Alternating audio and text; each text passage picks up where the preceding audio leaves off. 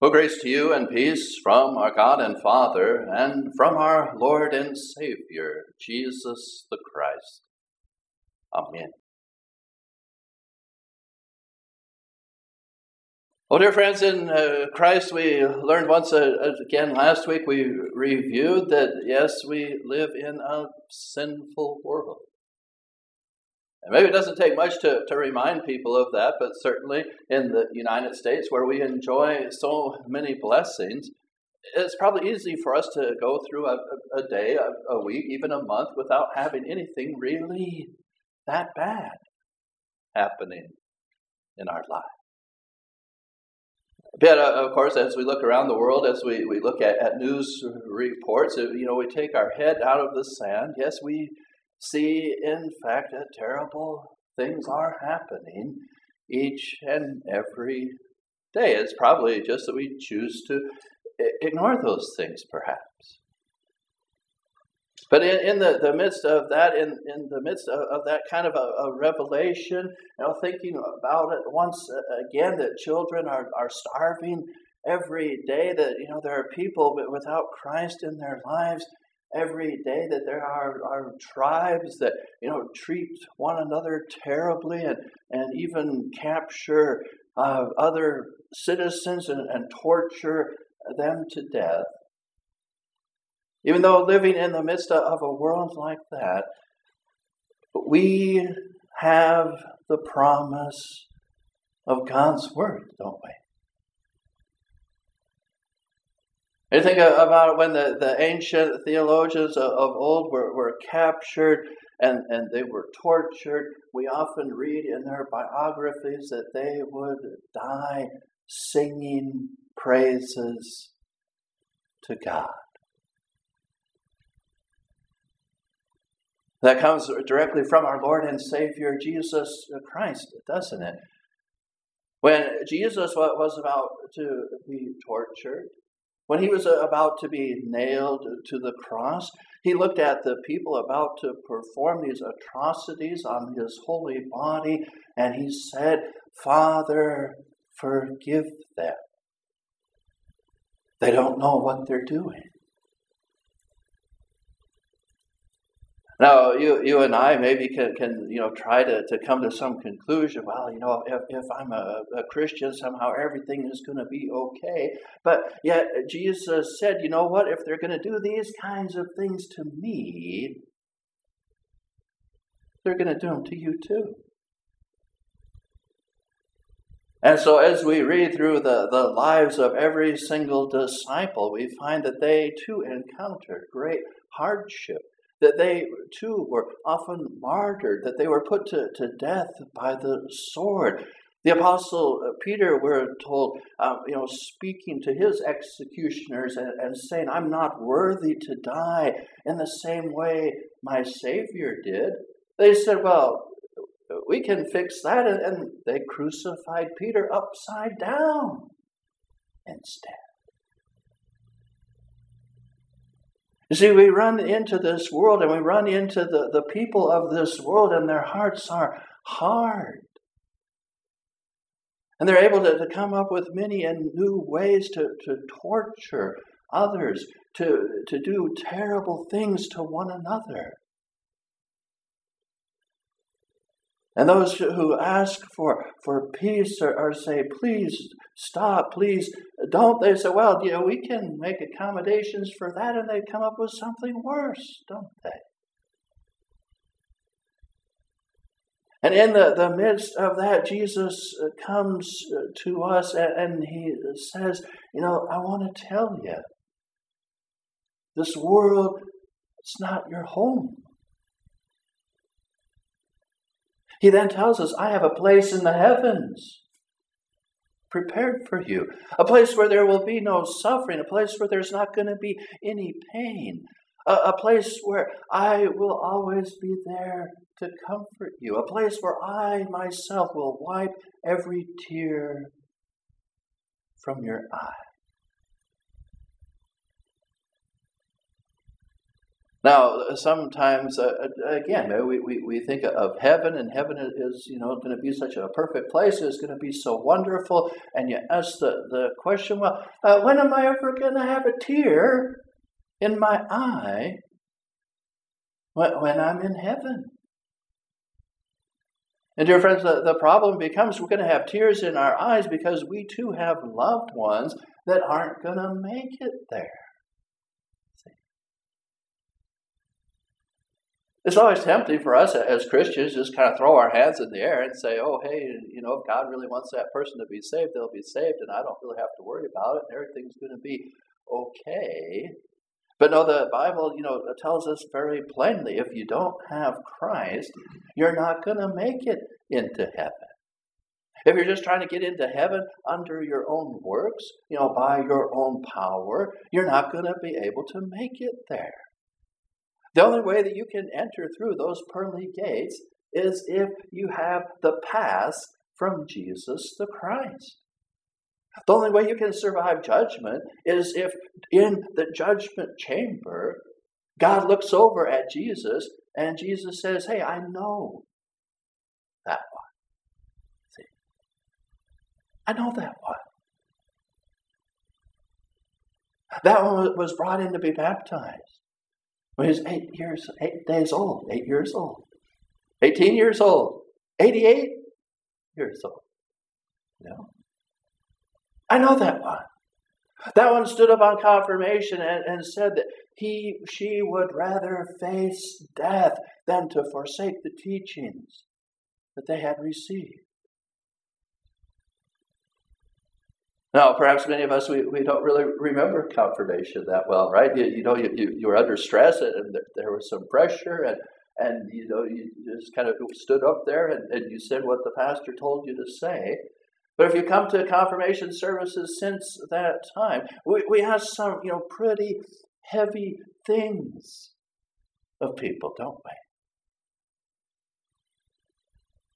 That you would rather face death than to forsake the teaching that has been handed down to you. That's what we asked. And of course, everybody on confirmation says, oh, I do, amen. Right? Maybe not even thinking about what that means at the end of their lives, what that means during the course as they're living. But we ask that because Jesus Christ is the only way. And he doesn't just kind of make the down payment. He can't just say, well, I have Jesus too. Right? Oftentimes young people go away to college and, they're going to take some courses about, different religions. And sometimes, yes, they can start to become confused, right? Because there's a teacher, a professor that I kind of like and respect, and he's telling me how wonderful Buddhism is, And in our day and age, some parts of the United States, there's maybe somebody there telling you how great the Muslim religion is. Right? Because we've got to have equal time. How great, these other forms are. And wow, and I, begin to study that. And, that Buddha guy, he meditated under a tree for years and years. And so that he could come to, enlightenment. And maybe if I'm a Buddhist Muslim Christian, then I got all the bases covered. And I can get there with some hard work too. And guess what? The Bible comes and it tells us none of that other stuff matters. The only thing that's going to count on that last day is that Jesus recognizes you. And guess what? Jesus said, if you deny me in this life, I'm going to deny you before my Father in heaven. And so if we're running around going, Buddha is really great, and that there's something to that Muslim religion, but those Christians, they just are out there lost, looking for themselves. then guess what? When I get to the pearly gates, Jesus is going to say, well, I maybe used to know that one, but he or she, they denied me, Father. Now, you just kind of think about from God's perspective, okay. Here's God. He sends his one and only Son into this world to die a horrible, terrible death upon a cross, to be tortured, to be crucified, so that you and I can be saved, so we can make it to heaven one day. And we walk around and say, oh, that Christian stuff.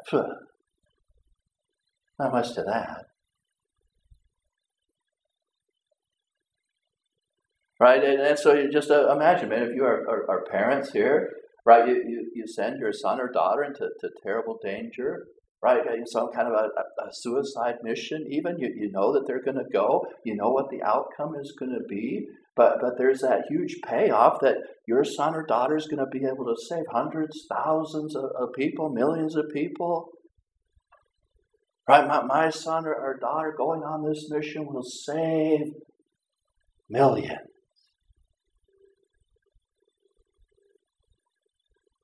And so you do it. Because of the millions of lives that will be saved. And now you're walking around town, somebody spits on you, somebody ridicules you. Somebody comes up with fake news, oh, it didn't really happen that way. Oh, you're just trying to be a big shot. Oh, your son or daughter didn't really do anything. Now you would be angry, wouldn't you? My son or daughter saved your life. The only reason you exist today is because of what they did. What do you mean you don't believe in them? What do you mean you're disrespecting the sacrifice that they made? What are you talking about? See? And that's exactly what the Bible tells us. If you reject Christ, the wrath of God abides upon you. See, the wrath. If you reject the Son, it means God is really, really angry at you. And wrath is a great word, isn't it? Because it's even better than really, really angry. The wrath of God. We're looking for that better place. And Jesus says, guess what?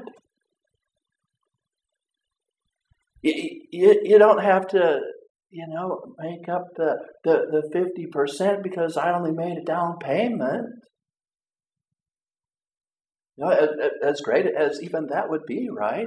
If the Bible told us, hey, Jesus made, 50% down payment, and all you got to do is match that other part, and you can get into heaven.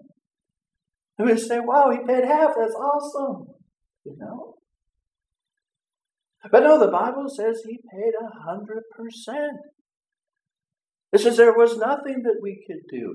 There's no law that we could keep. There's no amount of effort we could put in. But rather, Jesus paid the whole price. That's how much God loves you. He loves you so much he paid for it all. No matter what sins we've had in the past, no matter what kind of things we did when we were 18, no matter that we even robbed banks or committed atrocious crimes, Jesus said, you can come home again. Just forsake your sin. Fall on your knees. Repent. Ask my forgiveness. I'll get you there. I'll bring you home. The door's going to be open. And dear friends, that should amaze us, shouldn't it? And that very promise is then what gives us the power to be able to live our lives, doesn't it? Because we become different inside. We become different from the world. There's a kind of softening in our heart that takes place. God desires that we would be able to forgive other people. And when we begin to contemplate everything that we have done and how God has forgiven us, it becomes a little bit easier, doesn't it, to forgive others. Because you see, God knows our deepest heart, doesn't He? God knows all of our secrets. He was there every moment of our lives. He knows when you did that very worst thing that you did in your life, in your heart. And He forgave you.